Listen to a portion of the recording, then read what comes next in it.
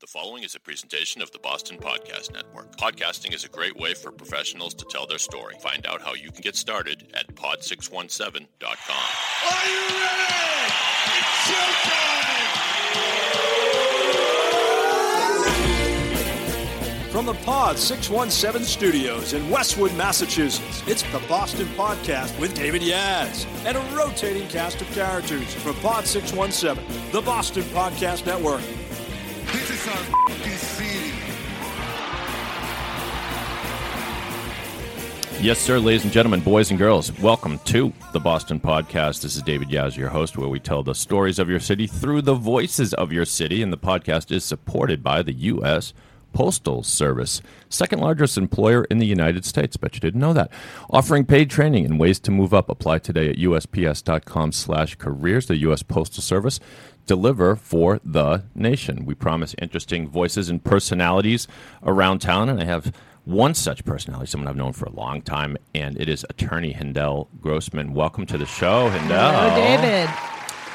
I'm so glad you're here. First time in the studio for you. Yes, it is. What do Nice you to be think? here. Is Very it nice? I love the soundproofing. It's Yeah. very cozy in here. Very nice. Like it. We are careful to say sound treated, because if we say soundproof, we're not quite NASA here. We're not quite if a pin drops outside the studio, you won't hear it. But if one of those really loud rigs, one of those huge trucks, comes flying by every once in a while, you'll hear a little something. So- But that's just the personality of our region That's here. life here. That's life. That's life here in the Boston area. So Hindell is a family lawyer. She also hosts a podcast called Inside Divorce with Hindell Grossman. She is partner and grand poobah and owner and CEO. I'm just going to keep throwing labels on here. I'll get one of them right. Of Grossman and Associates. And before I forget, the website is grossmanltd.com. It's Grossman, typical spelling, two S's, ltd.com. So as we do on the show, Hindell, you're brave enough to survive this, what's about to happen, and it's called the Boston Vault. And what we do is we put you in the vault. You hear the steel closing? door. Uh-oh. I think they're opening and then they're closing or something. Locked inside. There's a big mechanical operation Yikes. going on here. There. Okay, now it's all right, enough. All right, we get the point. Sound effects. Okay. So just some questions about Boston. So if you had to pick your favorite spot now when I say Boston, you can interpret it either as the city proper, where your office is still in Boston, right? No, I'm in Newton on Wells Avenue in Newton. Well, It then. used to be when you knew me long ago. I 1 know. State Street. I gotta check out your no longer new digs, I guess, because yes, I used to visit you down right business district, kind of right near Faneuil Hall-ish, right? Right. 1 Yeah. State Street, right on the walkway that cut through to Washington Street, near the old State House. Yes. The historic old State House. Of course, the old State House, such a lovely building. So, you can when I say Boston, you can interpret it as either Boston proper or Greater Boston. Which you're in Newton. Here we are in Westwoods at our lovely Pod 617 studios. Pardon the plug. But so if you had to pick a favorite spot in the city, could you do that? Yes. Okay. I can. I did not grow up here, but nevertheless, I've been here a long time. I wasn't going to tell anyone, but Hindell grew up in New Jersey. All right, sorry. Yeah, Jersey. I'm a Jersey girl. Right. I love the median downtown out in the Back Bay. Okay. That very shaded, beautiful strip of land Yes, with the sculptures okay. in it. Yep. You walk your dogs or just There are a lot of stroll. dogs there. There are a Yes. lot of dogs. And I have a dog, so I'm very fond of that spot, although I don't live in the Back Bay. But I really think it's a beautiful spot. It kind of illustrates Boston's history and heritage so nicely. What kind of dog do you have? I have a Labradoodle, an Australian Labradoodle, And named Winston, Winston. like Churchill. Is that he's named after Winston Churchill? Yes. Yes. Does he look like Winston Churchill? He doesn't have a cigar, Okay. although he could. Sometimes when he has a stick in his mouth, he looks like he has a cigar. Yeah, don't we all? No. So the reason I even ask about the dog, normally I wouldn't, although nothing against dogs, but growing, I was always allergic to dogs. I still remain allergic to most dogs, but my girlfriend recently got a dog named Kobe, and I don't know what kind of dog it is, but he looks like Benji. You remember the Benji movies, yeah, right? uh-huh. And so The athletic one. Yeah. No. Benji was little. Benji was Yeah. this dog is part poodle, I think. Wasn't Benji the one that shot baskets? No, that's Oh. Air Bud. No, Benji was. Oh, for crap! Oh, sorry, I don't mean to be so frustrated. It's just a dog about. It's just a movie about a dog. and there are plenty of them. But I'm going to find a clip of one of the Benji movies, and I'm going to. Jeez, everything is going haywire. Hindel, remember how I told you I didn't trust technology? Like I hit a button and some sound comes out of somewhere. But Benji was a dog that he didn't quite solve crimes, but he was just like a beloved dog. And I think Disney made 3 or 4 movies about Benji, and I realize how off topic we are here. For the love of Benji, here he is. The canine superstar returns, and this time he's headed abroad. He is cute. He is cute, right? Yeah. Now, what do you know enough about dogs to say what kind of dog he would be? I don't. Nope. Okay. There's so many blends now of dogs. Right. Yeah. This dog is a blend. I don't know if we call him a mutt, but it's a something doodle. Yeah. Anyway. Well, so are you allergic? Is the question? No, I'm not allergic to Kobe. Excellent. And I guess That was I wouldn't nice have. of your girlfriend not to get you, not to get a dog that you're Yeah, allergic to. there was some testing involved where I had to like take certain dogs and rub them on my face. That was a fun day. All right, back to the vault. So, favorite restaurant in Boston or surrounding areas? Do you have one of those? That's a hard one because I do dine out a lot. Or favorite new restaurant? Maybe you can go that way if you like. Well, I really love Julia's on Mass Ave in Cambridge. What kind of food is that? Italian. Okay. And Ostra, I'm very fond of for fish, seafood. That sounds familiar. Where is Ostra? I got to get out more often. Clearly. Ostra is near the Park Plaza Hotel. Okay. What is that area called? Park Plaza. I would call it Park Plaza area. Yeah, It's on the outskirts, sort of the outskirts of the Back Bay. I don't know. I guess It's kind of the theater district in a way. Yeah, Right. it's no longer. See, before you arrived in Boston, or maybe right around the time you arrived in Boston, we used to call it the Combat Zone. Lovingly called it the Combat Zone, but now they cleaned up the combat, so there's only one gentleman's club remaining in there. I'm told. So, How about you? Favorite restaurants? I don't know. It's funny. I like. There's a great Italian place in Providence. The Verboten. This is the Boston podcast. I'm talking about Providence, but it's such an easy ride down there, and it's right on the plaza. And I can't even think of the name of my favorite restaurant. We just go and like.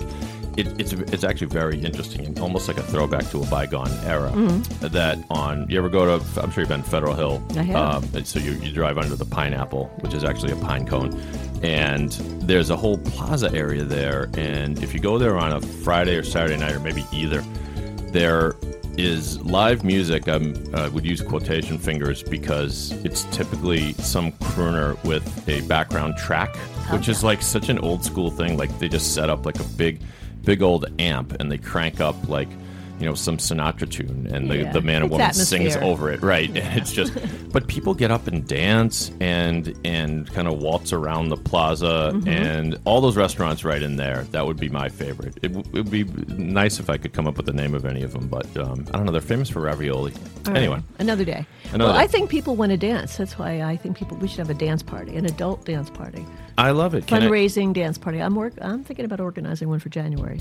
All right. Well, I want to be on the guest list, and I'm not just saying Wanna that come? because we're recording this for posterity, but you've hit upon a love of mine. I'm not necessarily a great dancer, but I do enjoy it. And, you get, after all your friends get married, when you're in your 20s, all you got to do is wait for, or even 30s, wait for people to get married, then you get to go to a wedding. And what's more fun than a wedding? I mean, typically, even a bad wedding is a great wedding. That's right. DJ or live band or whatever, and people are celebrating. And, then you grow up, you become more of an adult, and there are fewer opportunities to do that. I used to throw a party called the Yazzies, which was a fundraiser for autism research, but also a costume party and also karaoke-ish party. I actually did it I revived it in a matter of speaking for my 50th. We did my 50th at Fenway Johnny's in Kenmore Square there, and we just had, my brother Adam dressed up like Freddie Mercury, and my other brother dressed up like Andy Gibb, which was kind of a deep pull, and he sang an Andy Gibb song. So people got up and we played music, but then people got up and sang, and so can I tell you, so much fun and dancing. Yeah, right? Adults need to have fun. Exactly. They should be allowed to, for crying out loud. know. Yes. People don't have parties anymore that much, at house parties or certainly rarely these kind of events. We got to keep talking Hindel. You're talking. I swear to God, you're talking my language. All right. And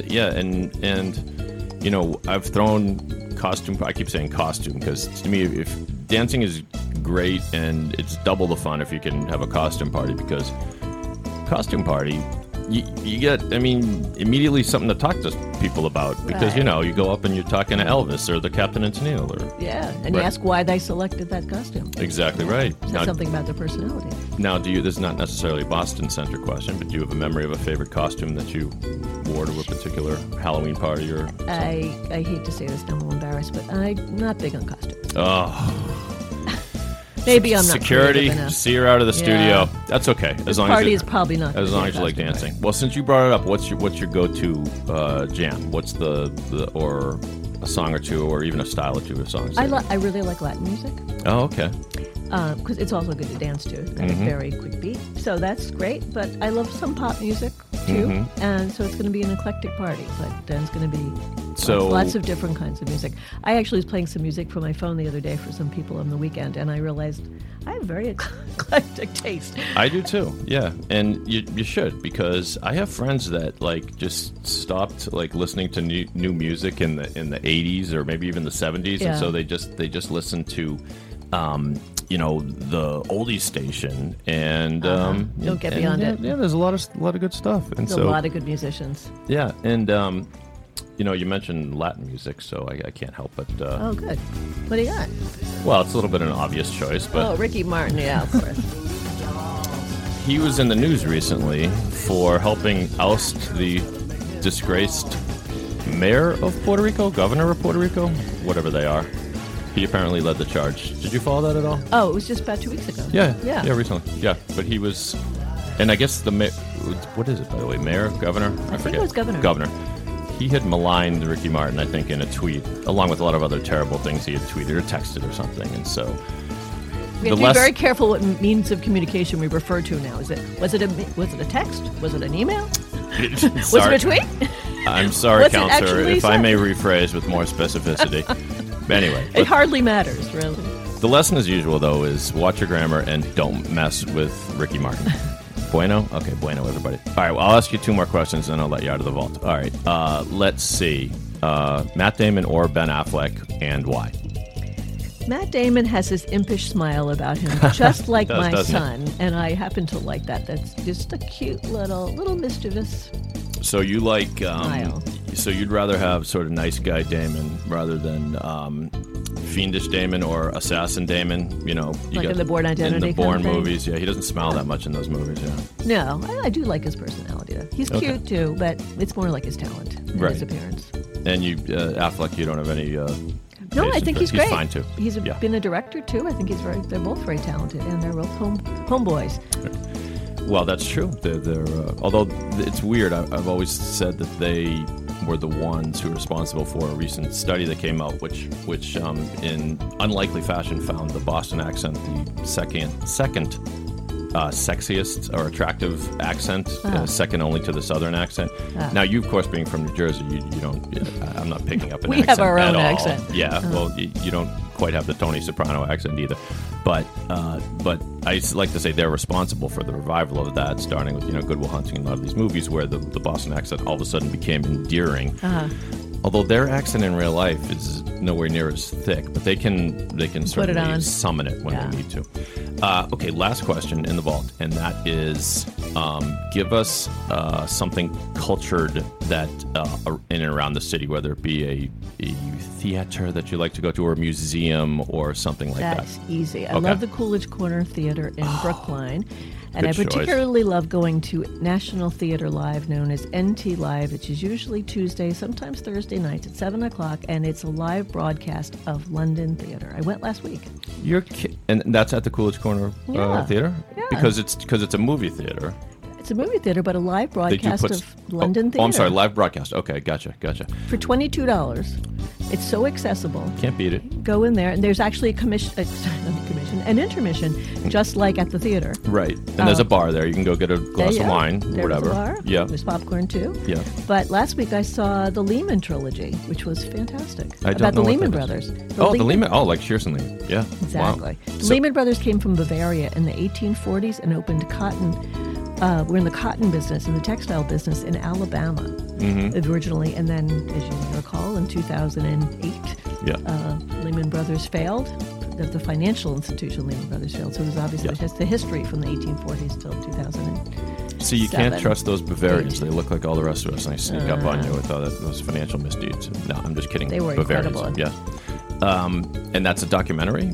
No. It's a story written by an Italian playwright. Really? How about that? It's quite amazing. But it's the story of the Lehman Brothers. Yeah, the three Yes, brothers that came over, with their suitcases on ships long ago. Would I recognize any of the actors in it, or not so much? Probably. They're all British, I think. Oh.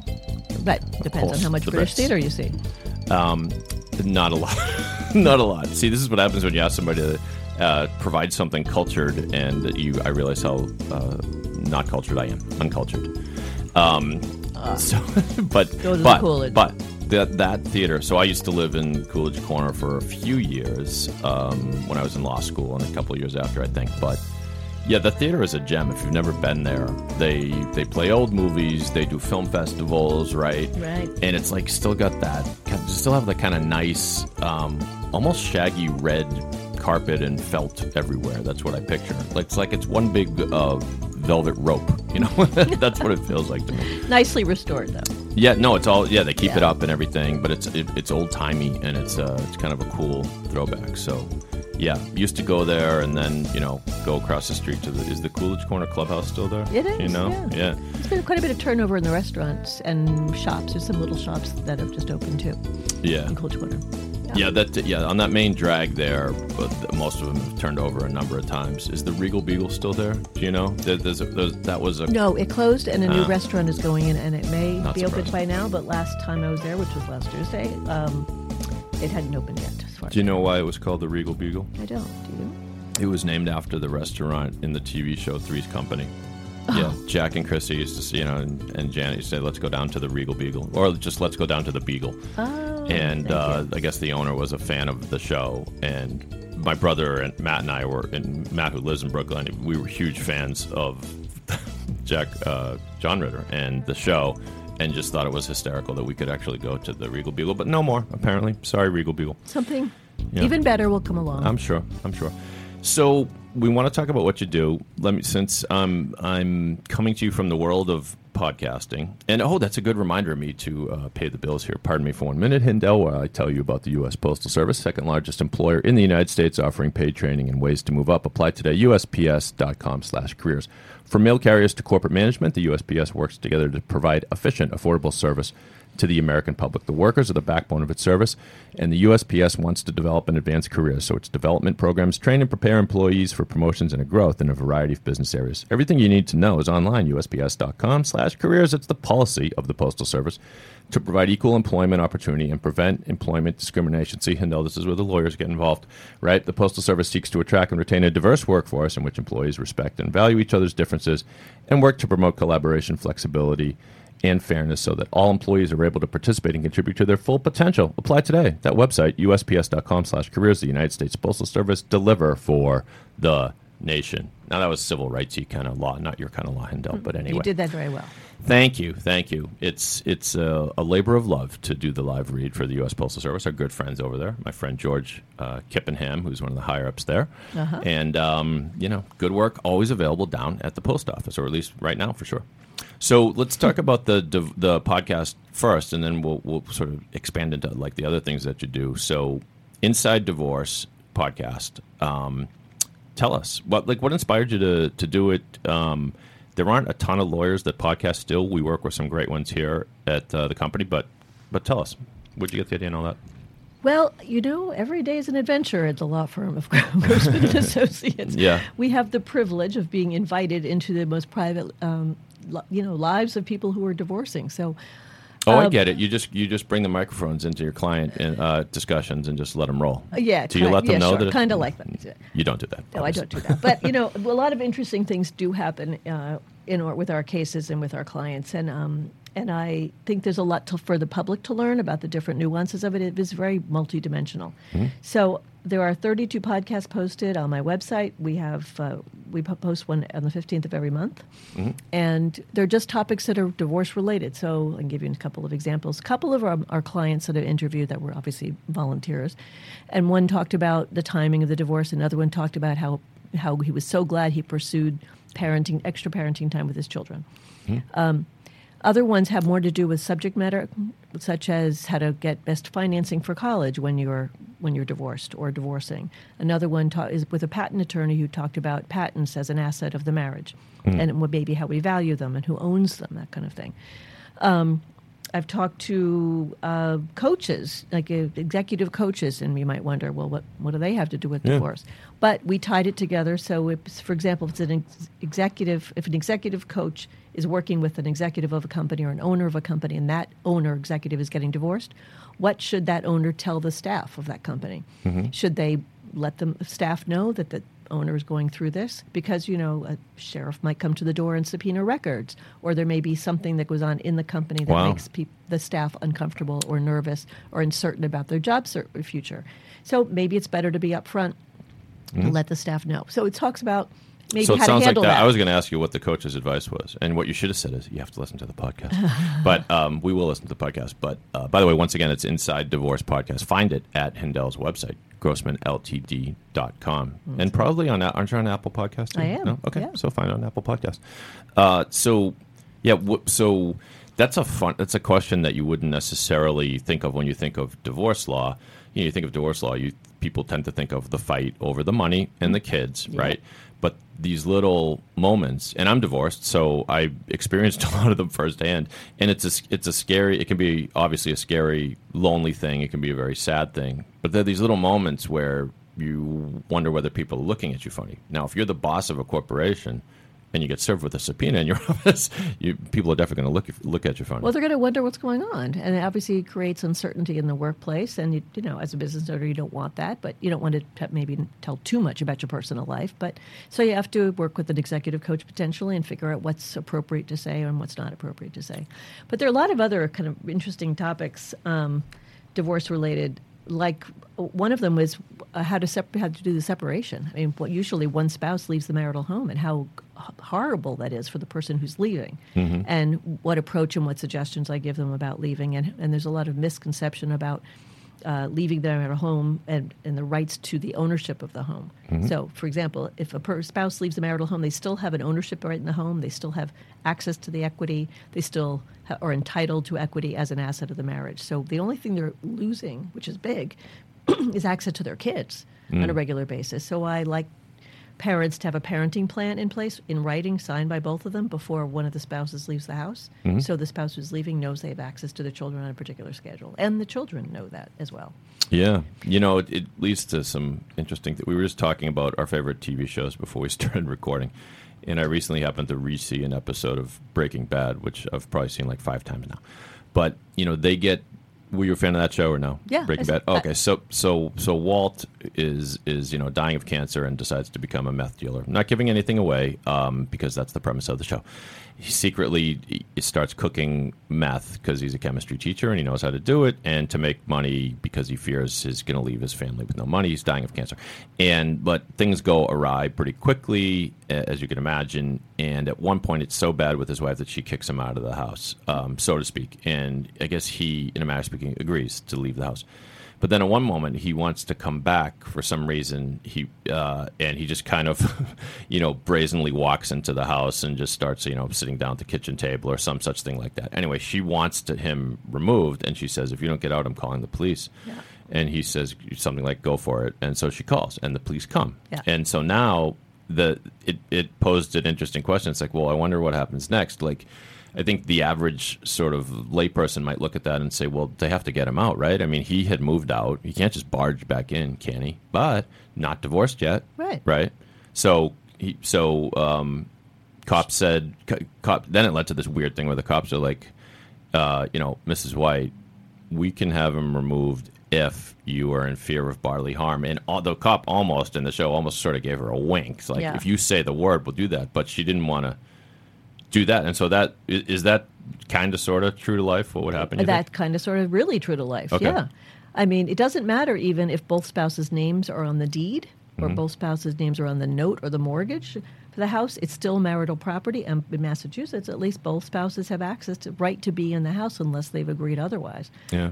So that's why one of the first court orders when a divorce starts is one of the spouses often has sole use and occupancy, which are the magic words. That spouse lives in the house, is the only one that lives in that house, along with whenever children are there, and the other spouse can't just come and go.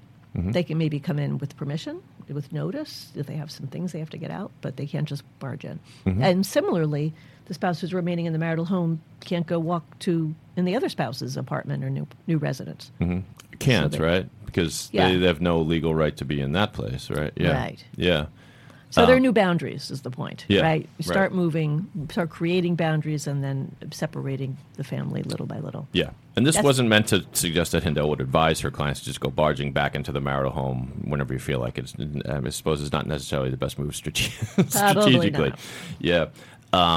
So what are some misconceptions about? I assume in talking to all these professionals, a lot of stories come out, but it sounds like in every episode you get some knowledge. It's really educational when it comes to divorce. What are some of the misconceptions out there?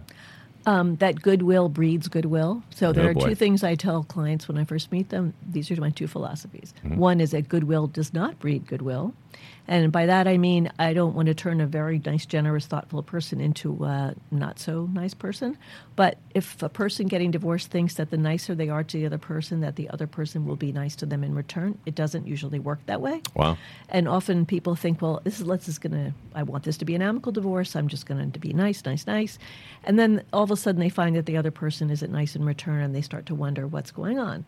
And then I hope that they haven't given away too much initially when they're being nice and exhibiting goodwill. But, if you want to do it, just do it knowing not to expect much in return, unfortunately. When you say giving away, it's like they might, in a moment, make a decision to say, well, he or she can have this. Right. And then you can't necessarily take that back if you've agreed to it. Right. Some things you can't change that easily. Yeah. So it's just a little warning I give. It's sometimes people heed it and sometimes they don't. And the other philosophy I have is that refusing to negotiate is the strongest form of negotiation. Now, Ooh, boy. I don't usually do that. I like to negotiate. I like to resolve cases.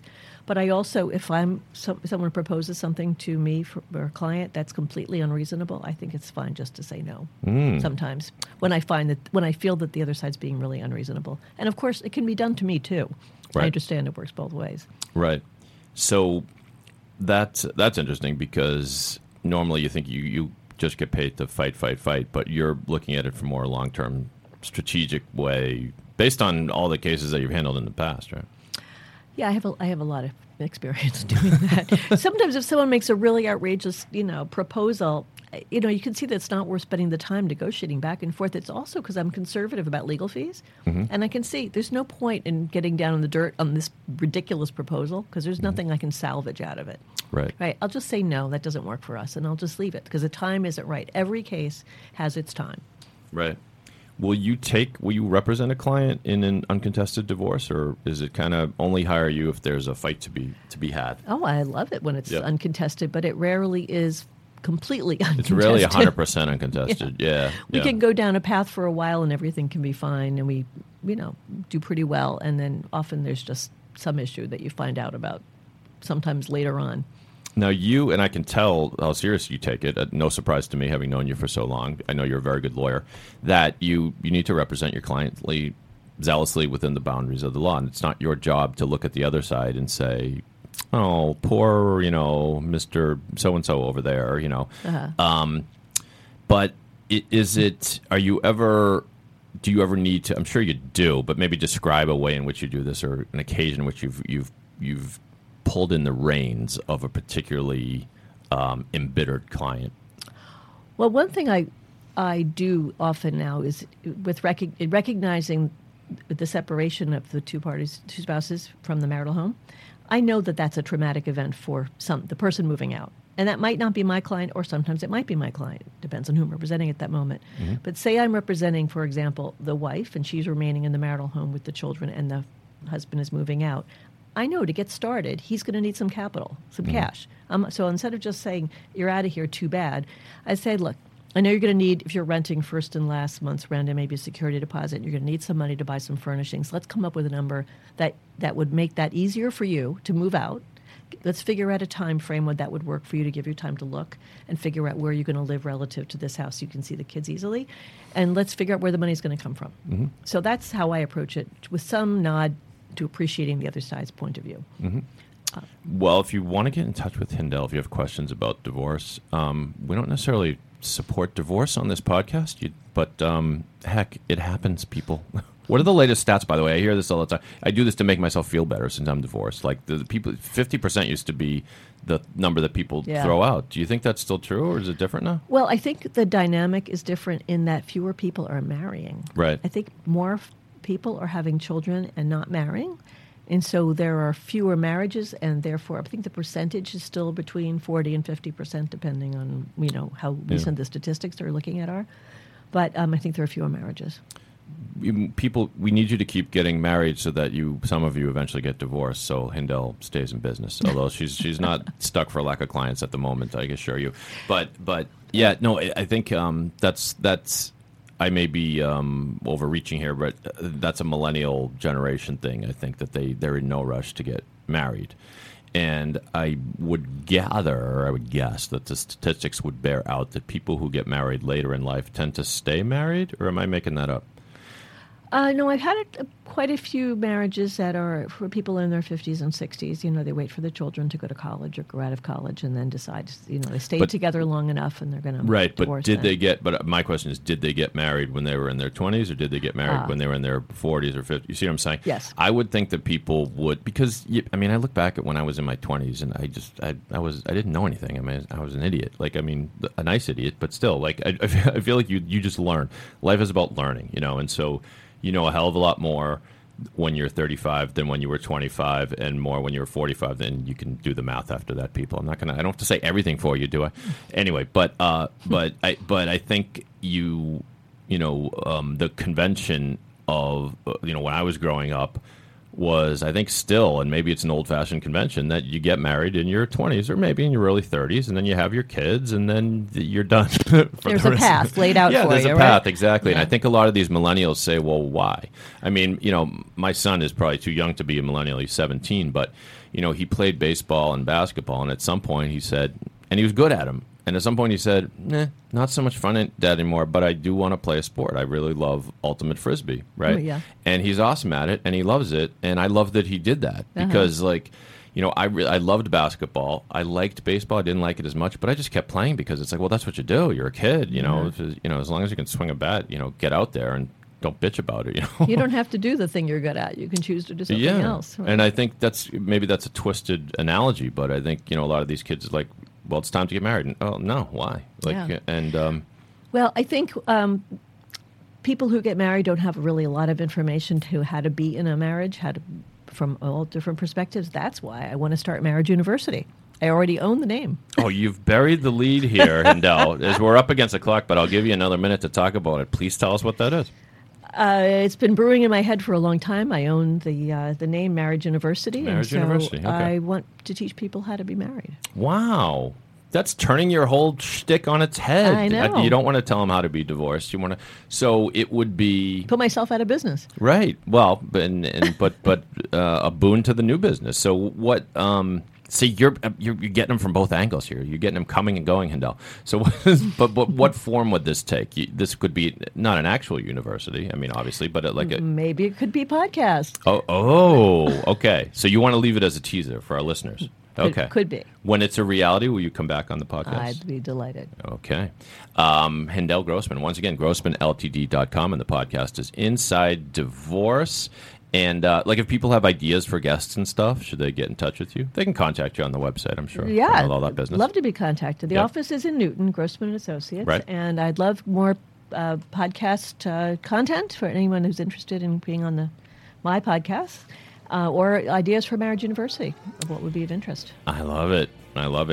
Thank you, David. If you can't get divorced, then get married or something. If you get, I don't know. But be prepared to be married. There you go. Be prepared to be married. Oh, see, that's a tagline for the university. Put that right on the crest. It'll look lovely. I hope you had fun. Did you have fun? I had fun. I want to give my tagline. Go ahead. Absolutely. giving clients another chance for happiness. Oh, I like it. Divorce attorney. You know, it is. That's a great one, because happiness is what we all want. Sometimes we forget, and we get caught up in distraction and other things. But you know, if if you're married and you're miserable, you know, as the scribe Walt Whitman said, most men lead lives of quiet desperation. Believe me, most of them are married.